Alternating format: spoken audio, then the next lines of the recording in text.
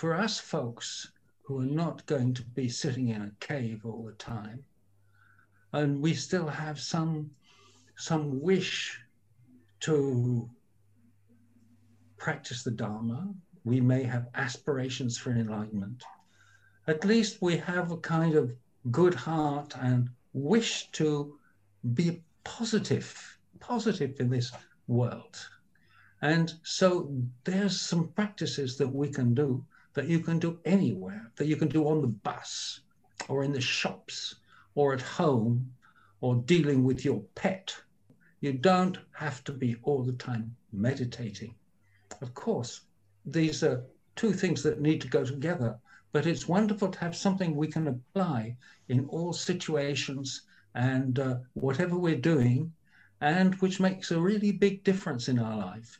If we're looking at the perspective of whether we're going to become a Buddha, it may not be next week, but nonetheless, even in the short term, when we apply this teaching, when we discover our capacity for good heart, for kindness, for finding our basic tenderness, this makes a huge difference to the way we live, and it makes a huge difference actually for those around us. So I think particularly in this very materialistic, very stressed, very angry, very jealous, very greedy world, to have that weapon is absolutely marvelous. So that's why I wanted to talk to you about all this, to just share this practice and do something together, because personally I really, really value this kind of thing. It uses very simple methods that anyone can understand, but which can go really a long way. And I want to quote to you one of our teachers, who was called Nyosho Khenpo Rinpoche, who was a great Dzogchen teacher. And he said, actually, this mind training, the thing of offering your happiness and taking others' suffering, for instance, this is really good for developing your ultimate view, because the thing that is stopping you from realizing is the clinging to yourself, this solid clinging to yourself. And so anything that gets rid of it will give you a bigger vision. And this is a big secret that I'm sharing with you. This is not just to become a nice person. It makes a difference to your whole vision of the world and your vision of yourself and your vision of everything around you. So this is, that's a very important aspect to it. Some people think that this is sort of baby stuff, that this is just for people who want to be a little bit sweet, nice, cozy, teddy bear sort of stuff. But in fact, this is very, very radical stuff, which makes a huge difference to our lives. Okay, so that's the end of the publicity spiel. And so what we're going to do first is just to let our mind rest and be open, be present, without trying to do anything. When you do this, you can feel it physically. You just let your energy not accumulate in your chest or in your head. Just let everything rest in the lower part of your body and let your muscles relax. We can sit straight, but without forcing. Everybody's trying so hard to be mindful and be concentrated. Here, we're just trying to let go. Let go.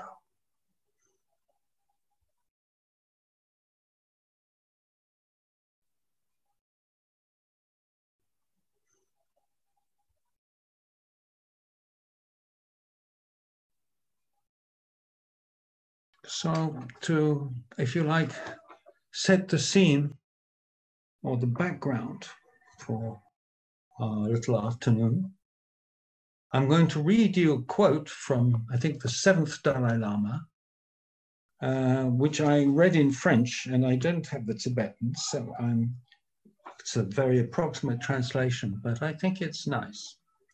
It says, "When looking at an empty, clear sky, nothing is true in itself. Only multiple conditions create rainbow shapes. Look, it's astonishing how everything seems to appear without purpose. So I think it's important to remember that each of us has our own subjective experience. Each of us sees things in a different way. Each of us has a different opinion about what's good or bad, what music we like, what food we like. We have different views about our politics. We have a kind of common experience, don't we? That, for instance, if I look at my hand, everyone will think it's a hand. Of course, that's just from our human point of view. From our culture, we have certain ways of seeing things. And the thing is that whatever our way of seeing things, it somehow catches. We see things as being very solid. And even if we don't want to, we're swept away by what we want, what is making this sense of ourself feel reassured, comforted, or experience something pleasant. And we reject or fear what is going to be unpleasant, what seems to be threatening. And this is the basic duality that everybody's in. But if you think about it, you can see that really disastrous things, really like exploitation, wars, everything is coming from this sense of duality. It's said somewhere or other in Buddhist stuff that a war starts with one thought in the mind of one person. One person communicates something to everyone else. Of course, we see nowadays people who are very, very good communicators and who manage to persuade people of all kinds of strange things and manage to agitate those negative emotions. Of course, negative emotions is the jargon that I use. The word in Tibetan, at least, is more like afflictions or something like that. It's the things that are going to spoil everything for us. And for instance, attachment, aversion, which could become hatred or anger,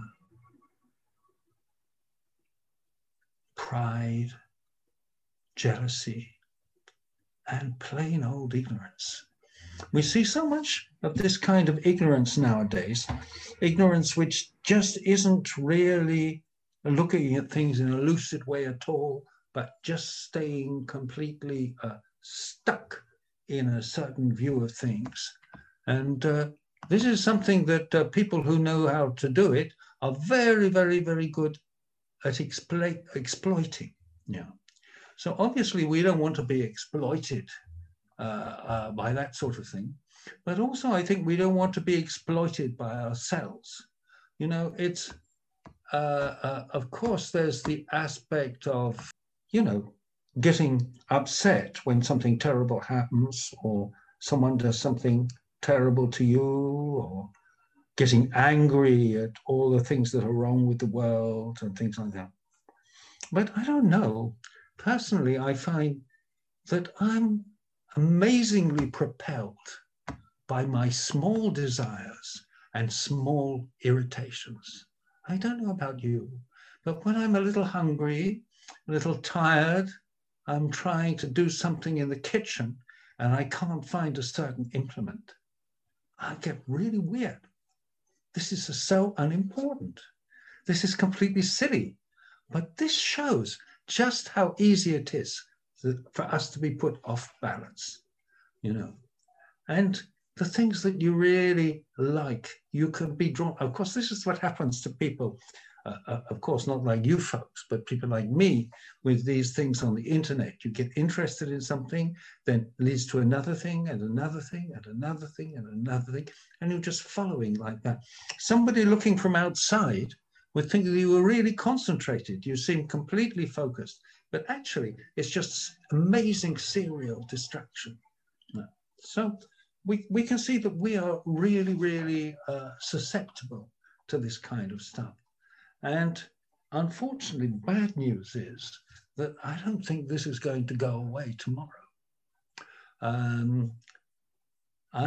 Of course, I'm sort of specialist beginner meditator. You know, one of our teachers was mentioning recently that there are people who've been meditating for 20 or 30 years, and they seem to just be beginners. They haven't really done it, you know. So I'm actually in that category, except that I think I've been meditating for a lot longer than that, more like 50 years. Yeah.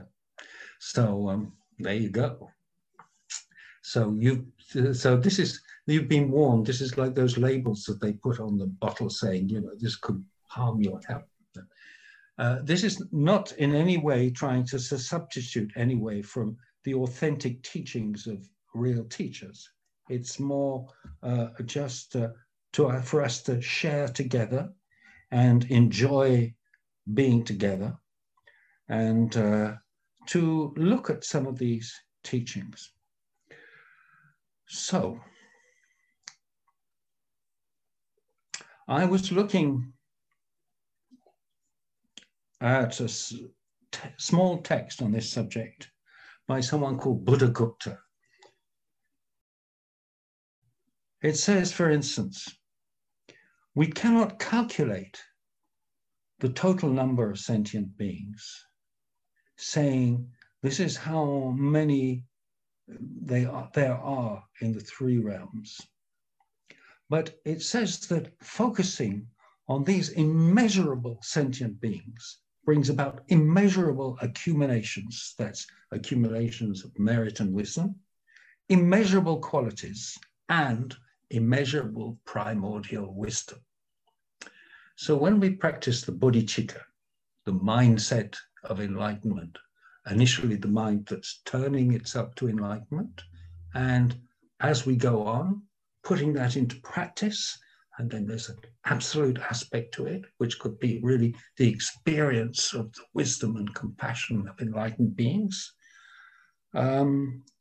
So that's what we want to practice. This is, and this will bring about all these immeasurable qualities. And these four immeasurables, or four boundless thoughts, boundless intentions, whatever you want to call them, it doesn't say, it just says four boundless, whatever you like, but they're love or loving kindness, compassion, joy at others' happiness, and what we can call equality, equanimity, impartiality, universality. It depends. We're going to look into that as we go along. So, first of these is love, loving kindness. So, Maitri is the word in Sanskrit for this, and that comes from mitra, which means a friend. And Maitri is actually friendliness. Now, when I think of friendliness, I like that expression actually, because I noticed I've had the privilege of being in close contact with His Holiness the Dalai Lama on quite a number of occasions. And I noticed that he has this quality of being friendly with everybody, like everybody's his friend, you know, in this extremely simple way.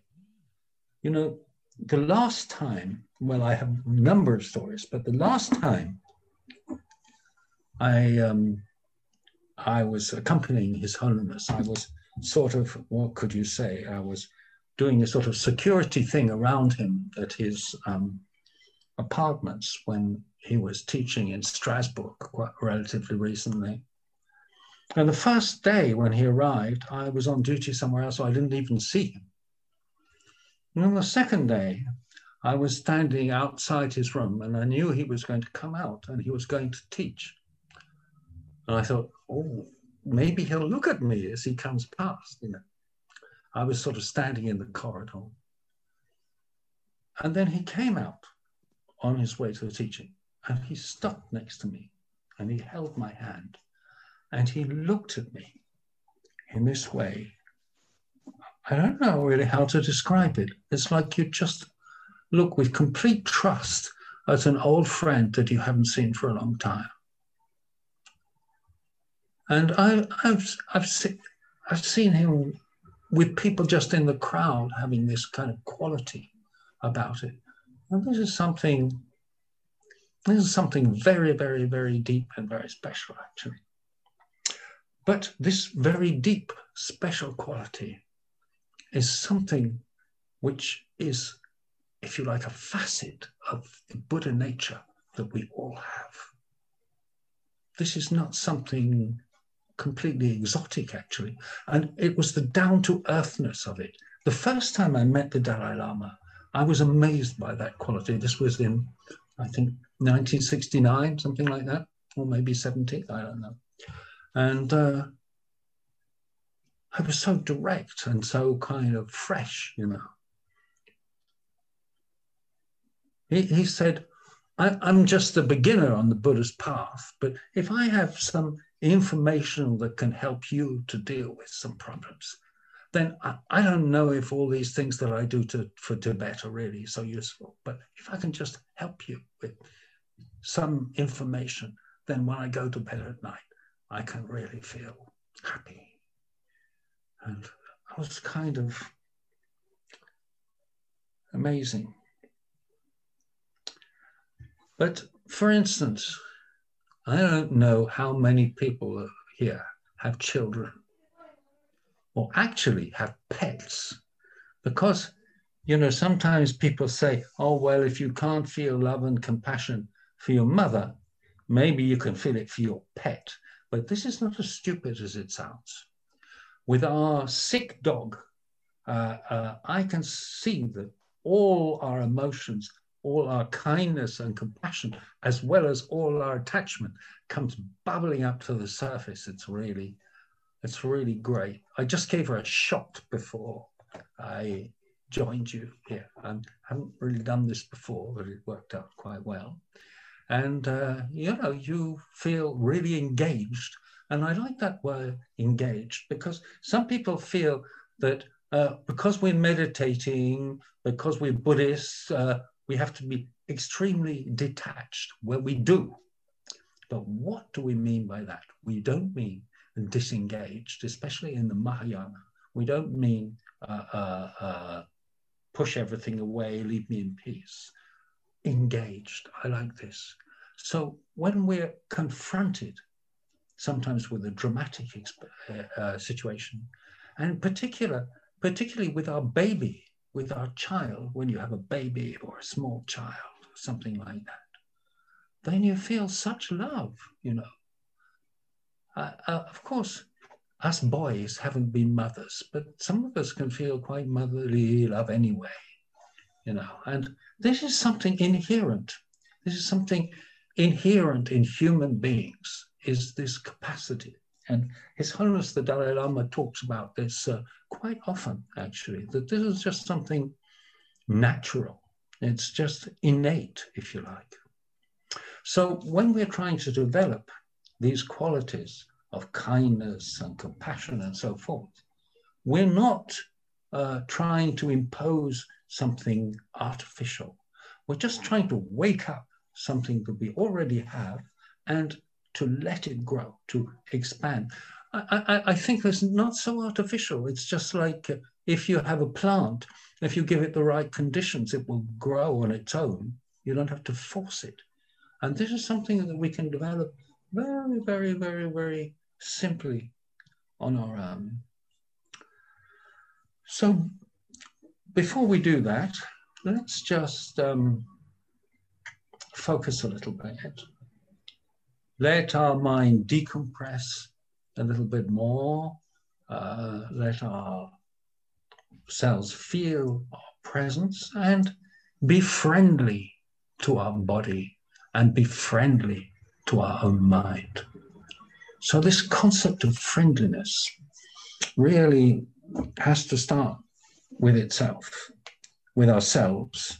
I think, you know, some traditional Tibetan teachers say, oh, all these modern teachers and all these Westerners, they're always talking about having compassion for yourself and being kind to yourself. I never heard about anything like this. And it's true that they're always talking about forgetting about yourself and just feeling love for others, which is, of course, ideally great. But actually, Mathieu was very, very pleased. My friend Mathieu Ricard was very pleased to find a text by someone called Gyalwa Gotsangpa, this extraordinary teacher who was, I think, a student of Milarepa's disciple, Rechungpa, I think. And he said, well, how are you going to have love for others if you don't know what it is? You have to experience. We all want happiness. We all have to feel this sense of caring. So at least we can start with ourselves. At least we can start to feel this and also feel the tenderness for our own suffering, you know. People tend to look at the things they've had that were difficult in their lives, like either something where they've been the victim of somebody or something, or some great failing on their part that they should have been something else, practically should have been someone else, should have done something differently. I think we all have regrets about things we've done, decisions we've made, which we live with. This is, in a way, our starting point, isn't it? This not having been perfect at the same time could be worse, couldn't it?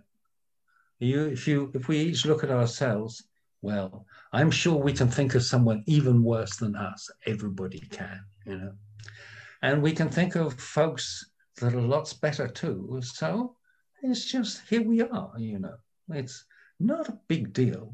And I personally think it's important that you, in a sense, accept your faults, your sadness, your silliness, your bad temper, and all these things. Not because you say, this is me and I'm going to stay like this, but because, well, here we are, you know. And you know, our anxiety is that we should be this ideal person and that we're not going to manage to fulfill what everybody's expecting of us and what we've been led to expect of ourselves. This is all extremely dualistic stuff, you know. This is not really so helpful. Of course, it's good to want to be a good person. Of course, it's good to want to help others. Of course, it's good to feel love. Of course, it's good to be kind. Of course, it's good to be enlightened. We're all for it, yeah. And of course, it's bad to be nasty and hurt people and do terrible things and be stupid and things like that. Okay, well, so we have a direction we want to travel in. But, you know, just like, I mean, this is a silly example, but if you're in the train, of course, I live in France, so I always think of the train going to Paris, you know. So you get in at your station, and then you know you want to go to Paris, you're sitting in the train, but it's not because you're sitting in the train that you're in Paris.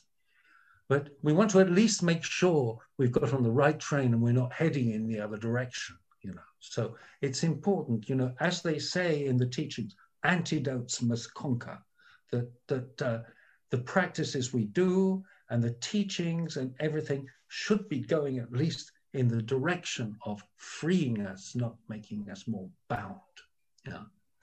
But at the same time, if you get in the train in Marseille and you're absolutely furious because you're not halfway to Paris already, this is completely silly, isn't it?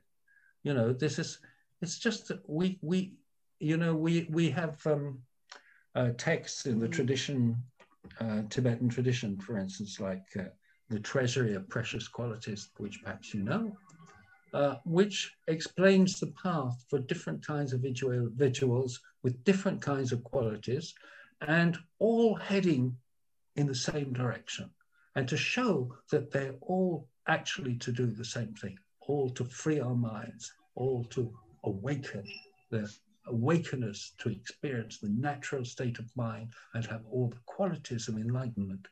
But just at different stages and for different people, the methods may be different. And the difficulties will be different for each of us. And for each of us, things we can manage quite well might be different. For instance, I'm not a very angry person. So for me, to deal with my anger, I get a little irritated when I can't find a particular kitchen tool.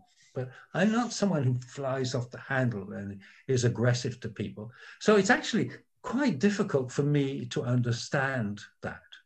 But I'm a complete champion of distraction, and I have the most outrageously strong attachments and things like that. I have some other things. So other people's problems are so easy to deal with, and mine are so impossible. But I think that's so for all of us, isn't it? We all have a different configuration, but it's basically the same thing, isn't it? So I think we have to, I think the first kindness and compassion we need to do is to just be friendly with ourselves. Now, what would that involve? If you want to do good for somebody, for instance, for any problem, we consider what is the problem, and then we consider, well, what will help? What is the solution? Now, this is sometimes much more difficult. For instance, when I took the dog to the vet recently, they gave me something for the pain so that the dog would be calm at night, because the dog was sort of all right in the daytime, and then at night was kind of freaking out and barking and being upset and very, very not good, yeah. And so we thought maybe she's got some pain at night. So they gave her a shot for the pain, and then at night it was exactly the same. I slept 1 hour, I think the dog was freaking out.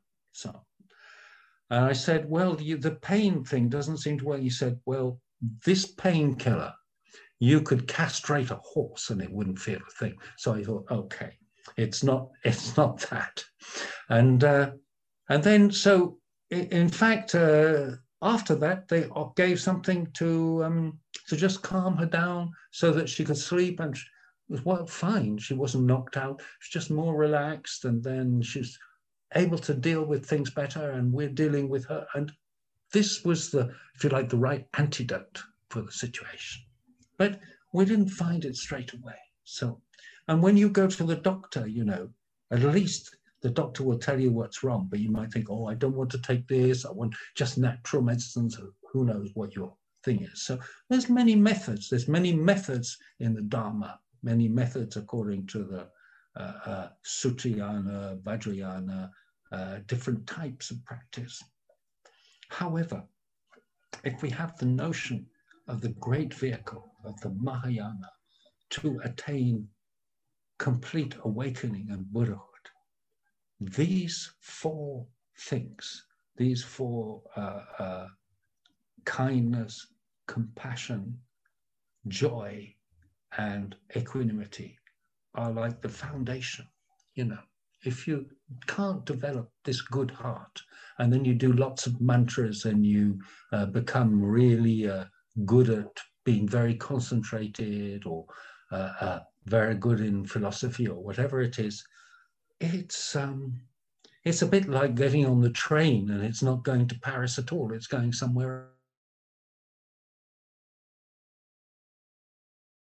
one side.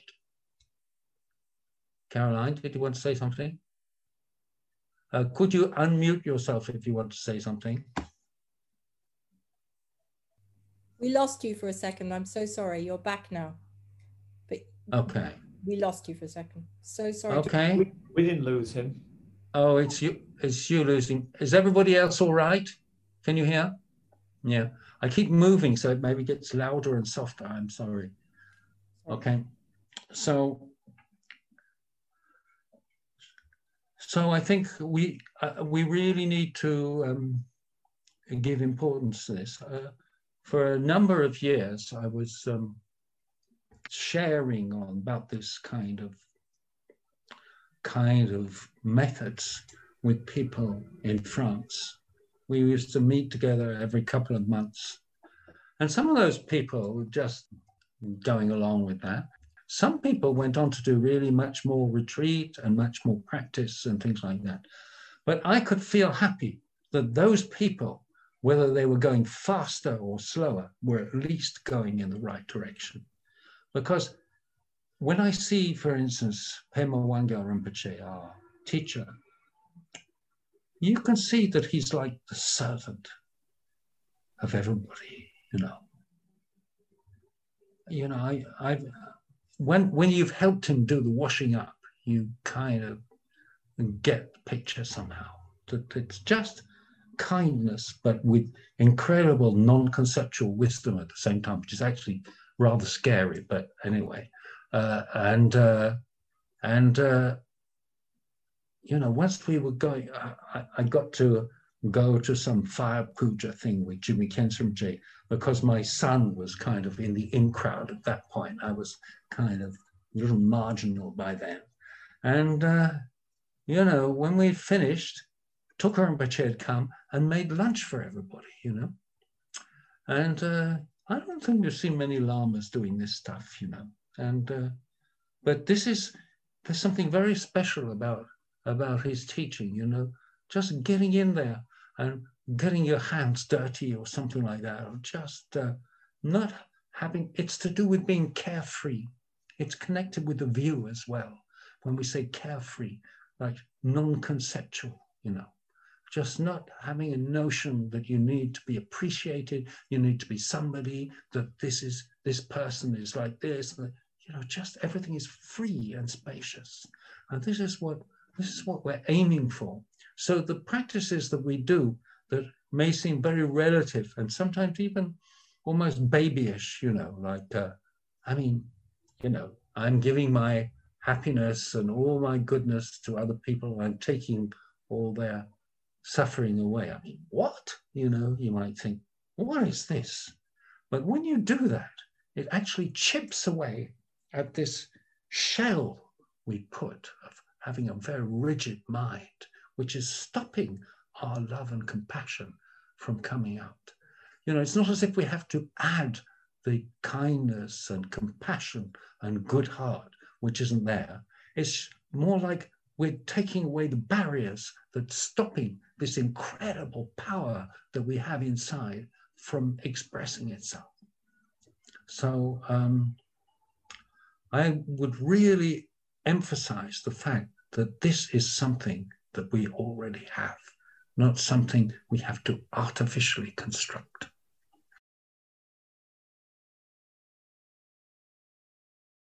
Let's just sit quietly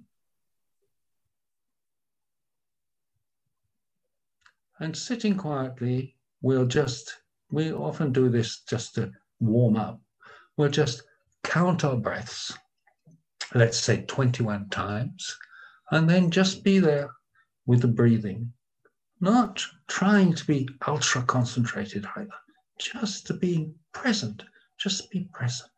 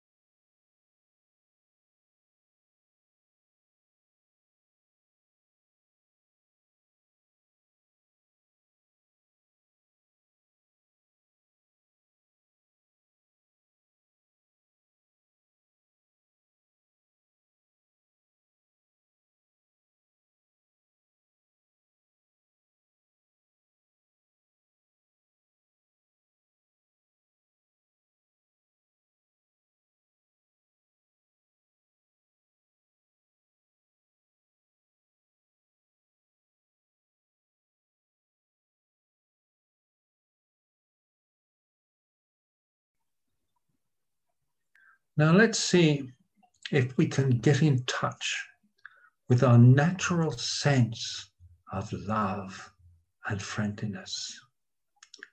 Thich Nhat Hanh says that you don't necessarily have to think of it as being love for other people or love for yourself, just feeling that sense of love.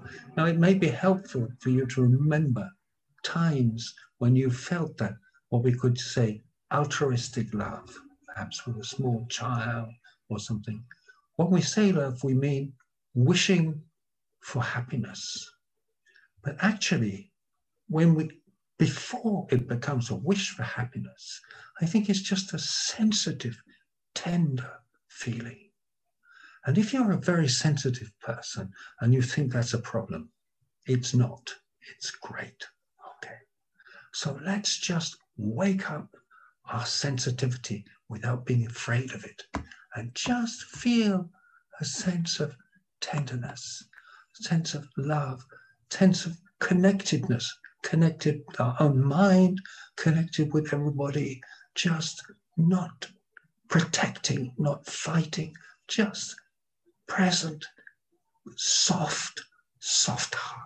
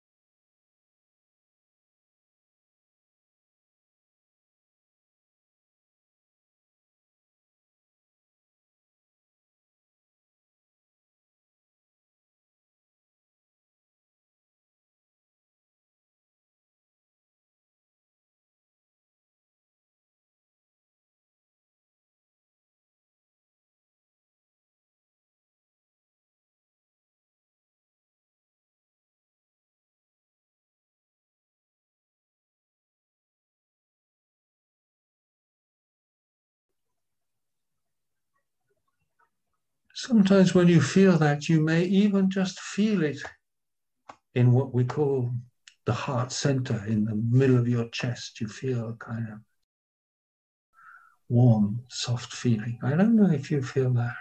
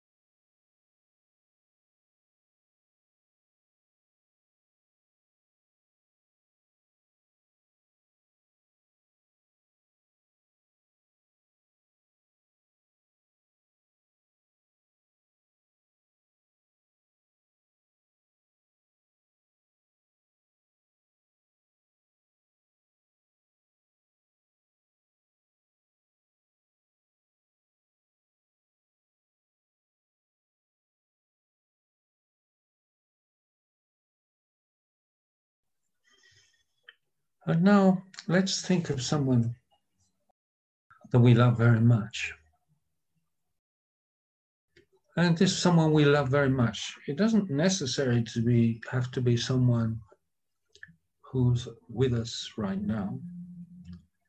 It might be your mum or your dad.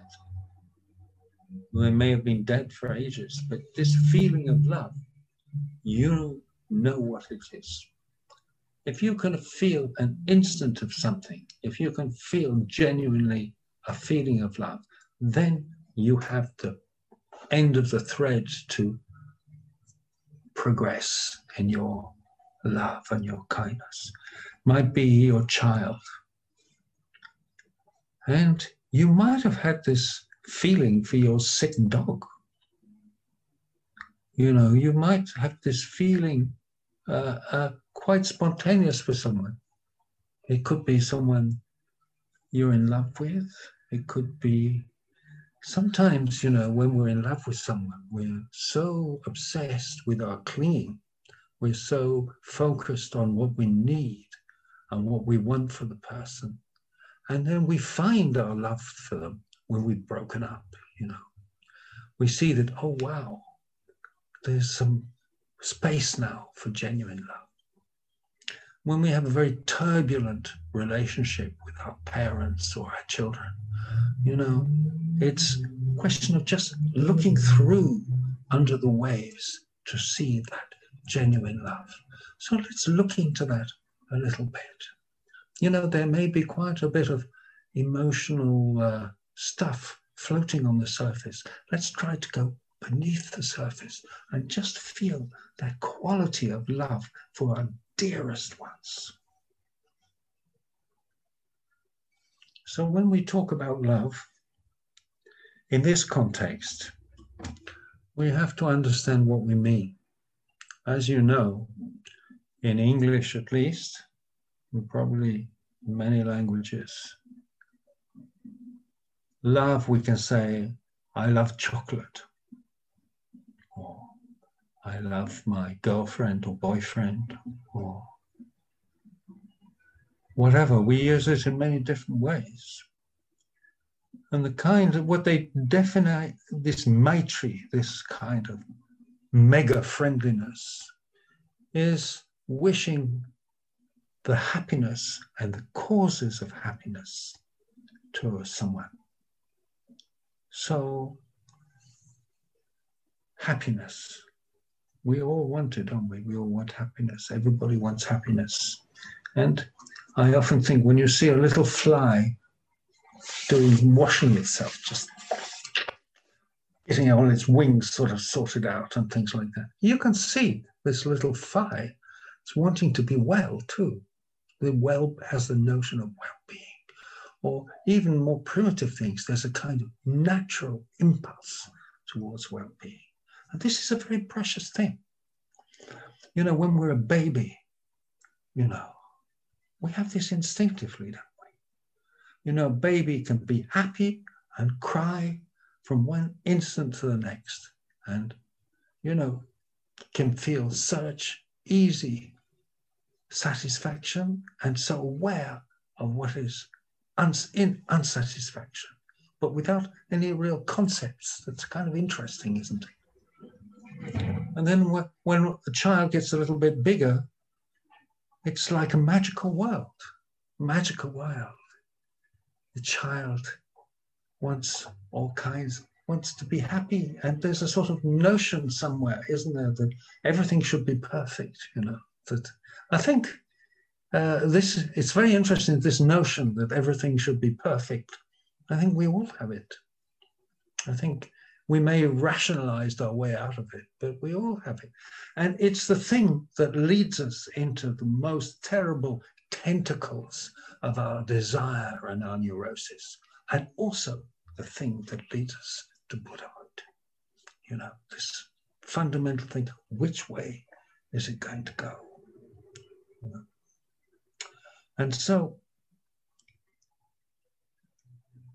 as the child gets bigger, then everybody overlays all kinds of concepts of how things should be, what's right, what's wrong, what sort of person you are, even as a small child, what your possibilities are, what you should want. And we're all still carrying this around. It gets more and more elaborate, and we internalize it so that everything becomes very, very, very complicated, doesn't it? Of course, it's important to know what's positive and what is not positive, what's helpful and what's not helpful. Unfortunately, we have the Buddha's teaching to give us some notion of what is beneficial and what's harmful. And there's the notion that there's beneficial actions, positive thoughts, even positive, saying something positive has a positive effect around us, and reciprocally has a positive effect on ourselves and there's the notion that we're constantly creating our life and our trajectory. It's not like something fixed or preordained. We're constantly producing, constantly creating our own mandala, which is constantly changing as well. And so we can see that certain things, we can actually, we have all these teachings about ethics and morality and so forth. But actually, a funny thing is that when you really develop a kind of spacious mind combined with a really authentic sense of kindness and compassion, then it becomes actually quite clear what's beneficial and what's harmful. You can see what is making your mind more entangled or more free. You can see what is creating a positive effect for others or a negative effect. Of course, as we're all completely entangled in our dualistic ignorance, we don't get it right all the time. So we have some kind of guidance for that, which is very precious. But actually, it's not talking about something kind of artificial or exotic. It's talking about just how things work. It's just how it works. So when we're being kind to ourselves, when we're loving ourselves, it doesn't mean that we want to indulge in all the most pleasant things that we could imagine.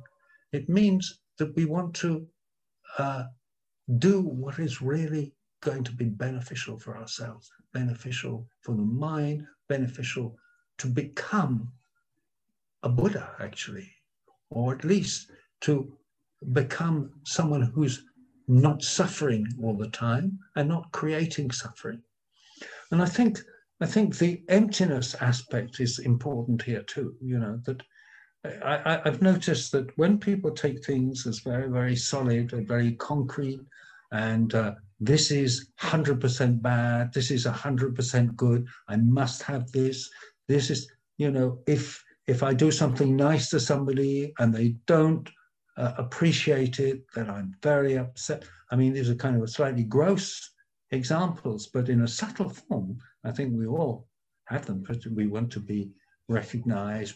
If we're trying to be a good person, we want other people to think we're a good person too, don't we? Or we want to pat ourselves on the back. Or then if we're not managing very well, we feel bad about ourselves and we want other people to be sympathetic. It's very, very complicated, And all those kind of things that we dream about that are not especially helpful, actually. It's amazing how strong those habits can be.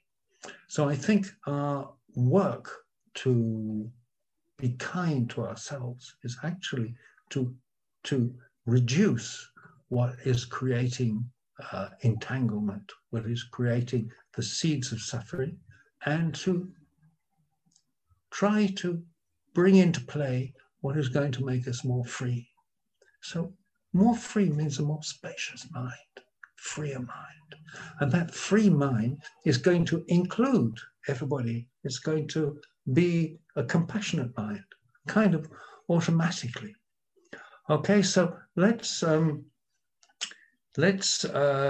give a little space to this mind that's trying to be kind to ourselves and have a kind thought for someone or perhaps a number of individuals very close to us, and really wish that they should have authentic happiness. And of course, that they should be free from their neuroses, free from whatever is actually harmful, at the same time with great tenderness, not with judgment. This is a subtle thing, isn't it?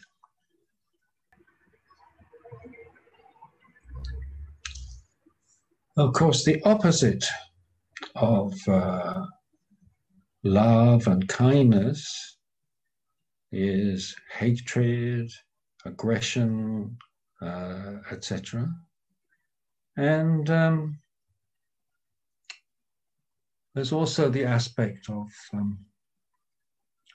clinging, which is what they call the nearby obstacle. You know, that it's, I think it's pretty impossible for most of us to feel love without attachment. And so when you feel love and you notice that there's attachment in it, I don't think that means you have to switch off. You just be aware of that. And we can try to imagine how that love would be without the attachment. And if you're in a couple, for instance, or in your relationship with your parents and your children, that actually, you know, because in the teachings, it often says, oh, you know, not having so much a love for you have the impression that means loving less your close ones and loving more the other ones. But in fact, that clinging and attachment and projection and codependency that we have in our relationships with our dear ones, our closest family and closest friends and partners and whatever, is actually contaminating the love that we feel for them. And the more free you can be, the more you can relax that attachment, the more meaningful, the more loving in a really authentic way that relationship can be. Now, this is something you can try at home. Yeah, this is something that we can try out with our family and friends. You know, just have a look at things. You know, when we want the best for our kids, we have such a notion of what the best for our kids is, and of course we can't really control the situation. I think it's wonderful to do the best for your kids, but it's so interesting, isn't it? Because it puts you on the balance. You know, you don't actually know what's going to, unless you're a high level bodhisattva, you don't really know what is going to be the most beneficial for your children in the long run. And they don't either, of course. Yeah. So sometimes families project a very strong idea of the identity of their children, who their children are, what they should be, what sort of person they are. And this is a very big burden for a child to carry. And then, of course, in some countries, especially in China, you know, forcing their kids to get all these exams so they'll be a success. And this is super stressful for the children. As Onsa Khyentse Rinpoche said to the Chinese audience, let's face it, we're brainwashing our children. And so we tend to force that. And of course, our parents have so many projections on us, and often with really good heart, but we might feel that their intentions are extremely mistaken as well. Maybe they are. Maybe we're mistaken. Maybe they're mistaken. How to know, you know? But it's just a question of putting space in there, you know, putting space.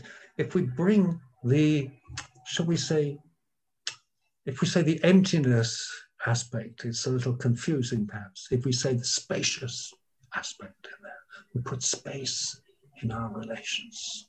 Space, we can listen to the other one. It's so hard to listen. We can listen, and by listening, we can start to see what the situation needs.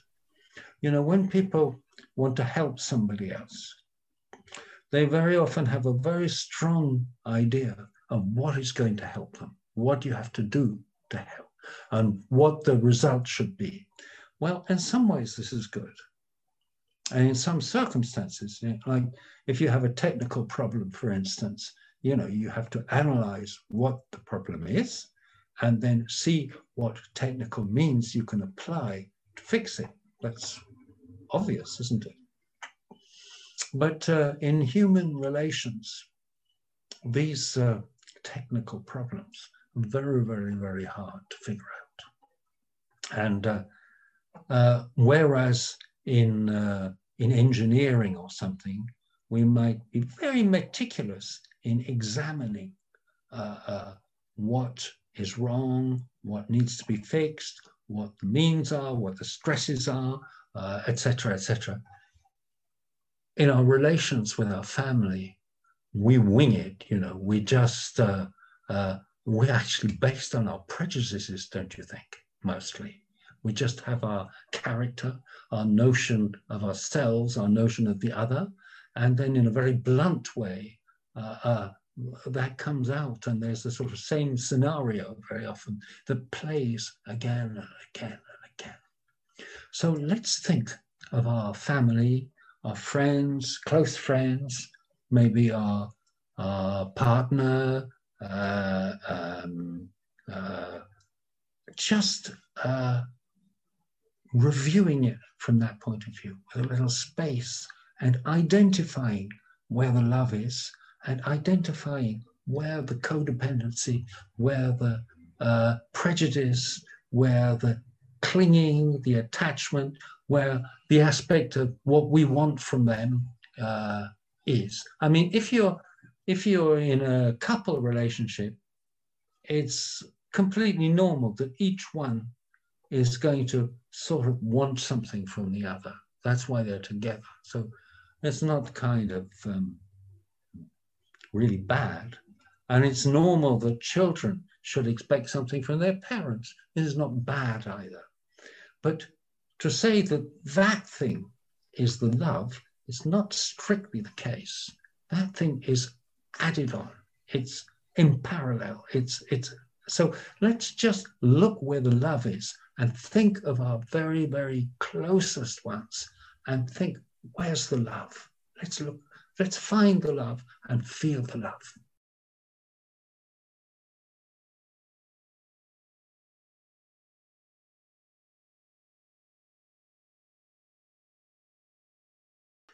And let's make the wish that these persons or this person or whatever that we really care about should be truly happy, that they should really be fulfilled in the most meaningful way.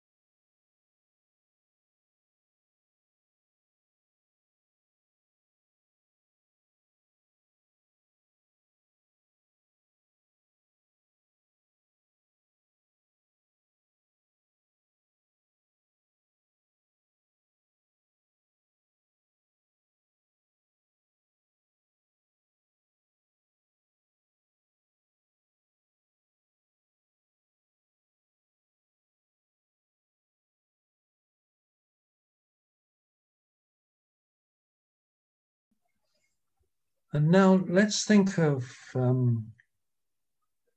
someone or some group of individuals that we care about, but who are not as close, Just let's widen the circle and try to feel the same intensity of caring and love and wishing for their happiness that we have been trying to develop just now.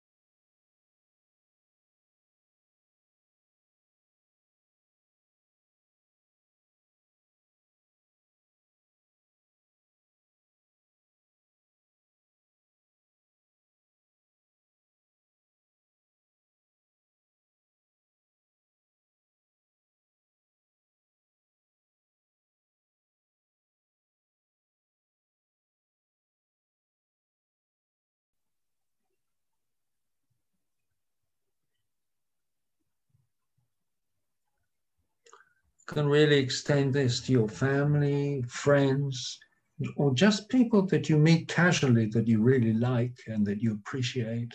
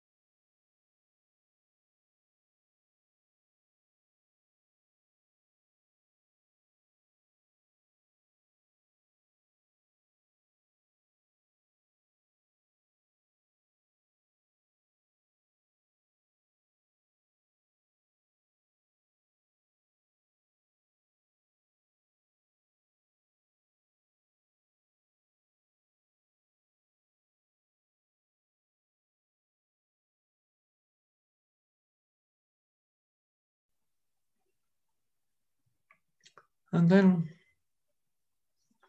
let's just think of everybody. Let's think of, you know, there's so many people that we pass in the street or that we see on the TV or that we hear about or whatever.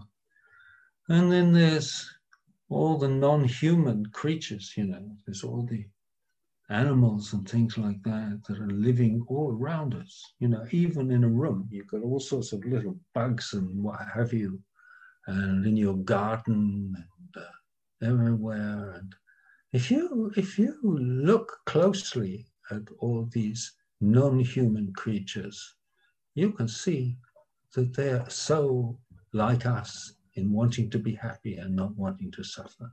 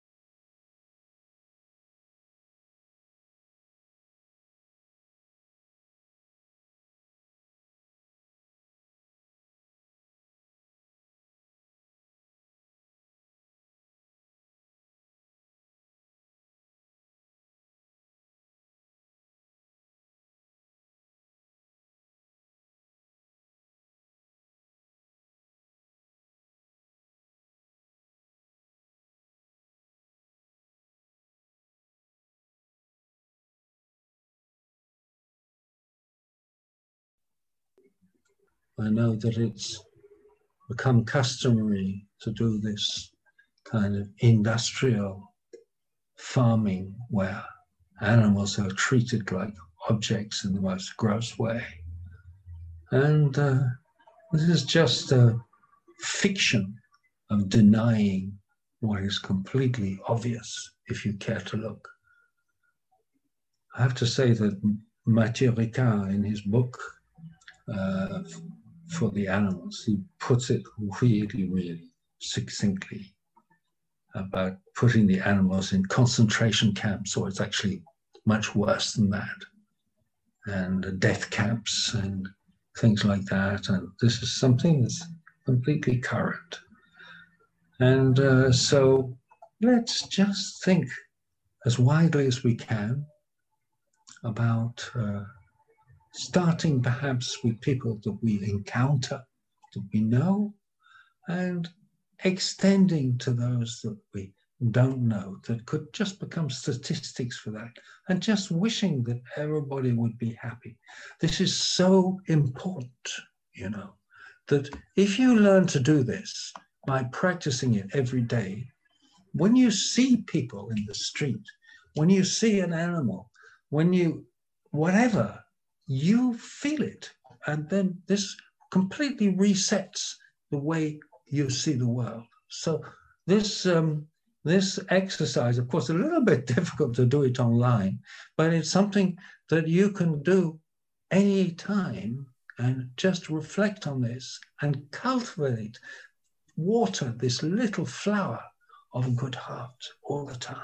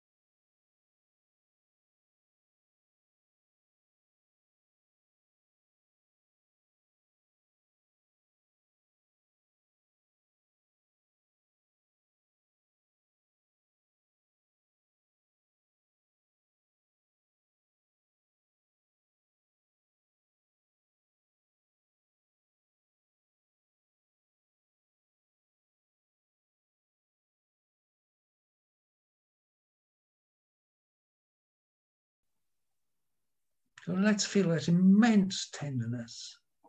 And come on, let's include the baddies as well.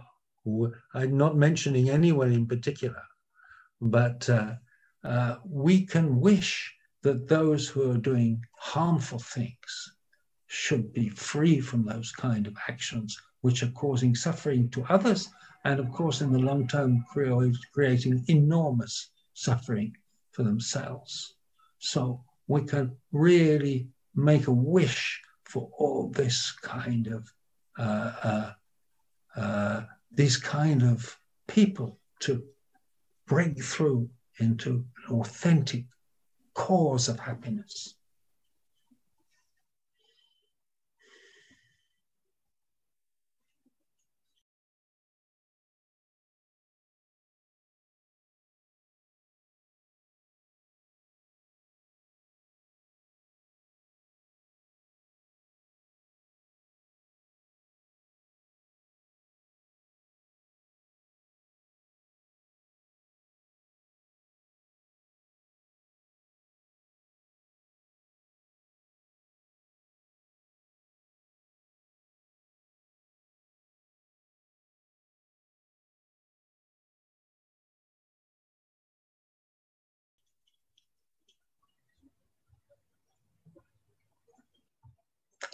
So we're going to take a break kind of soon, but I'm just going to start to talk about compassion maybe a bit first. Is everybody okay so far? Okay. If somebody needs to contribute something or ask a question, probably technically we'll manage one way or another. I apologize for the monologue.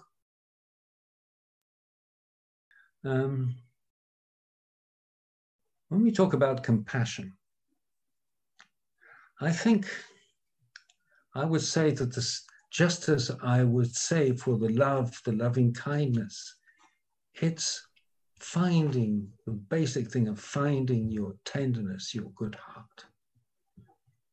And then from there on, you can become aware of how that is expressing itself, how it's being blocked and how it's expressing itself.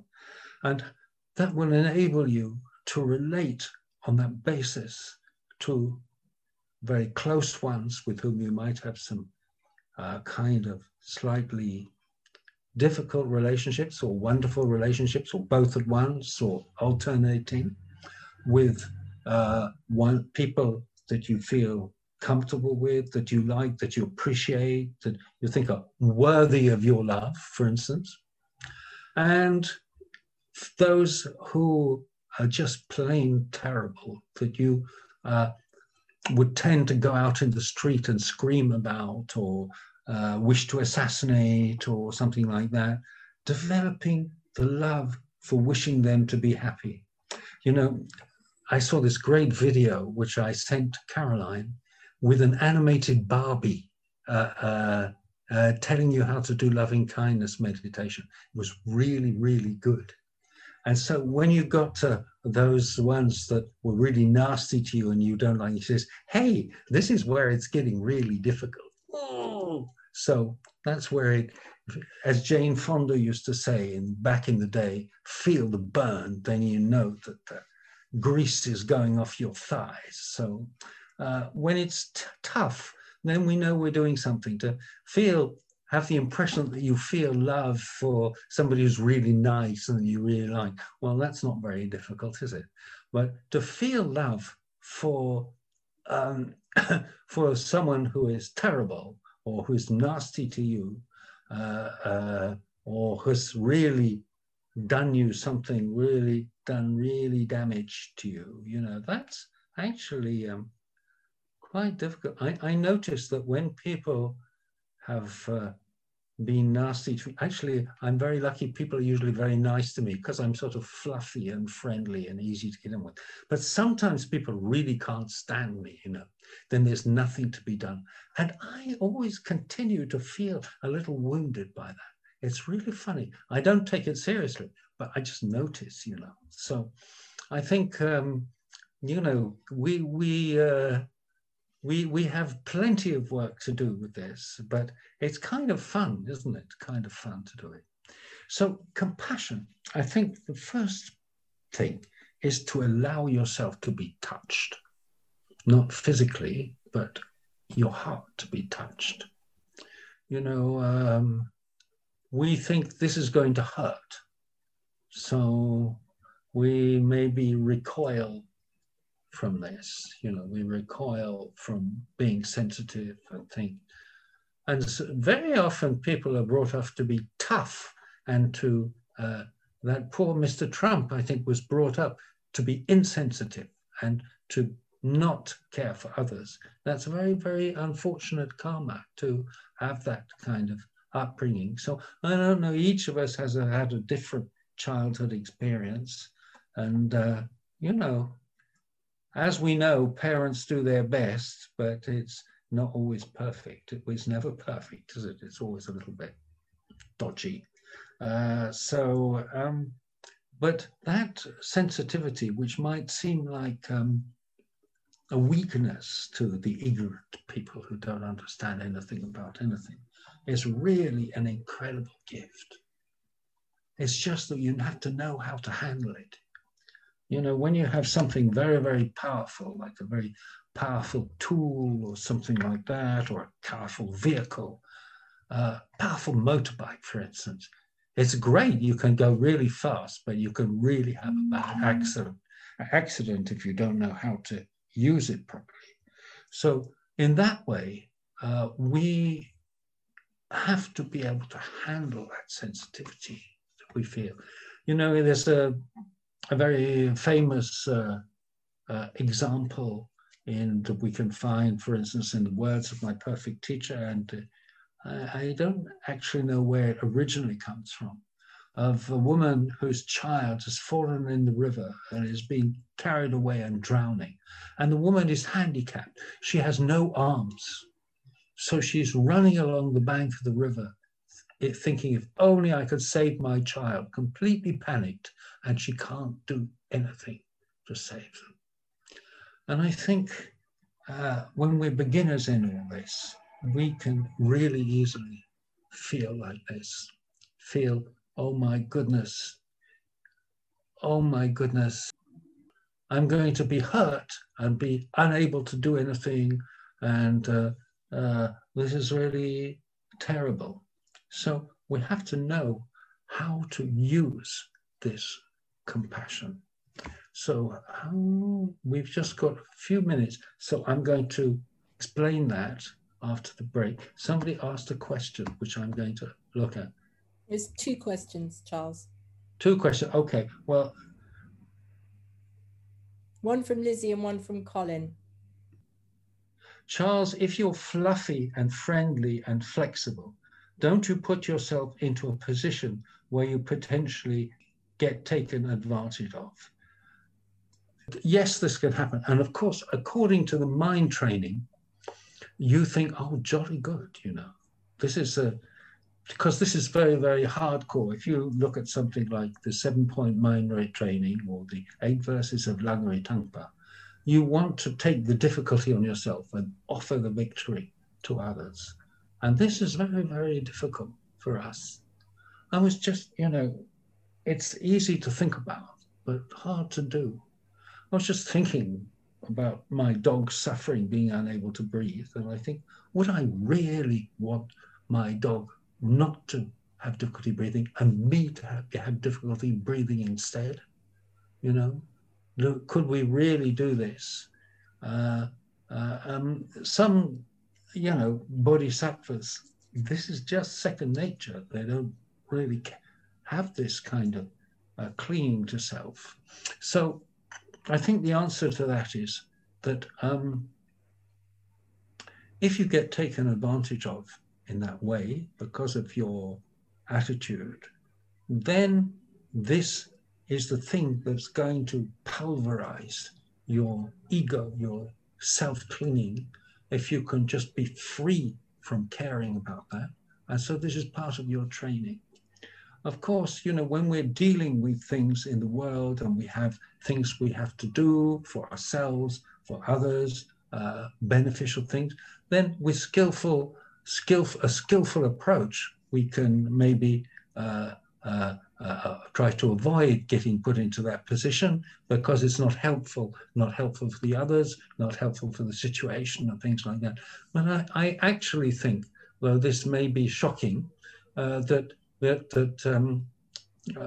to be taken advantage of is not really the root of the problem, actually. The other question is, which comes up all the time, how do you feel, in terms of kindness, compassion, and pure perception, how do you feel it towards someone like Hitler? And, well, we can think of a few contemporary examples, actually, can't we, too?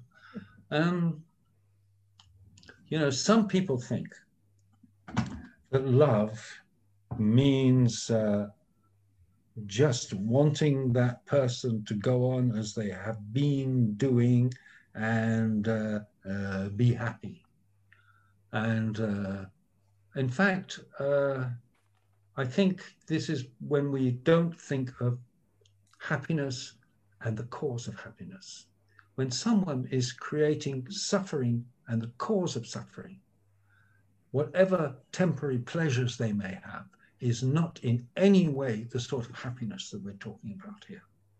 We would wish them to be free of these tendencies, these actions, the whole thing to be like completely flip over into a completely different situation.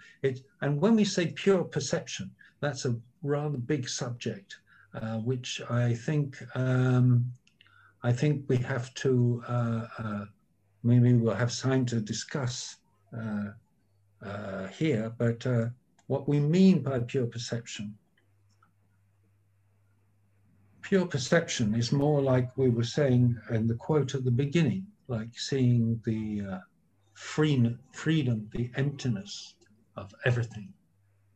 That's, I think, what pure perception, we often mean positive perception, looking at things in a positive way.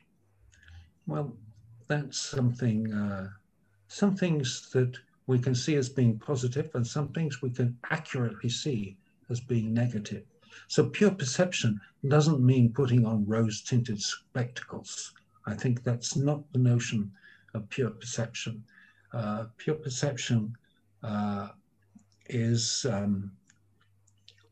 well, for instance, some advanced practitioners, and especially enlightened beings, have a perception of the world that is totally different from ours, and that it's not conceptual, it's not dualistic, it's not at all in the same sphere as well we would see it, and their expression, their action comes out of this spontaneous wisdom with a kind of kindness which is just like present rather than like moving. Do you know, it's just present all the time without any notion of subject and object.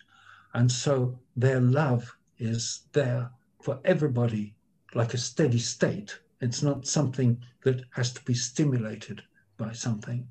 And so this is what we mean by real pure perception.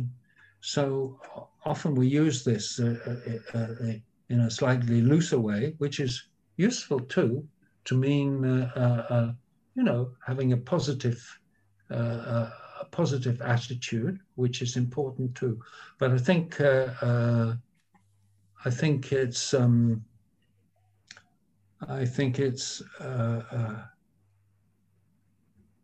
it's good to develop that, but I don't think that should cloud our lucidity and our ability to see that something's a positive or not.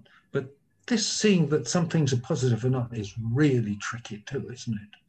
I mean, if you think in terms of society, what something people think is positive, other people think is super negative, and of course we have to make judgments, but when we take our judgments as being solid fact, then this is a misunderstanding of what perception is in general. This is a notion that this is something that's very, very, very, very fixed and very, very dualistic. And so I think we can, as part of our expression in the world, express opinions, have notions, have ideas of what is beneficial and what is not. But I actually think that it's good to not take those as being something fixed or thinking that we really know. And we can see the results of people getting into a fixed mindset and interpreting everything in terms of that, whatever it might be. Could be religion, political philosophy, allegiance to some kind of leader, or what our family or our parents or our boss says we should be like, or what we should think. So I think taking whatever you think as a pinch of salt. There was this, I think it was one of the sitters who said, I've come to realize that everything I think is absolute rubbish. So that's a thought, isn't it?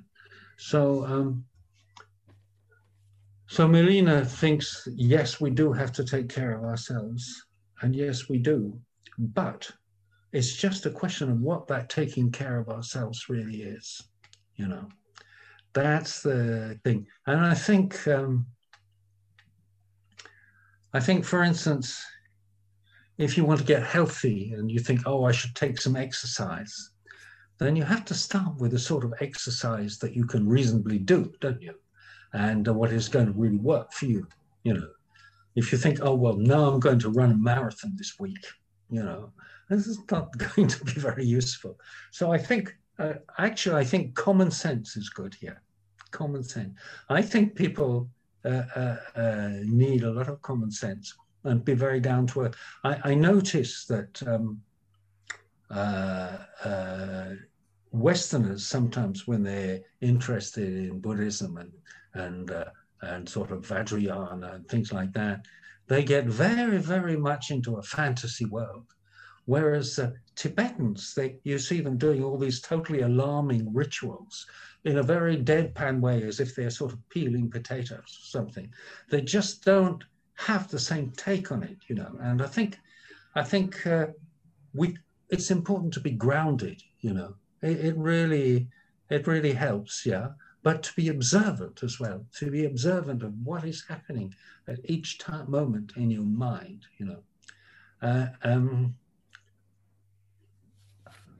I think we can see when we're just indulging, can't we?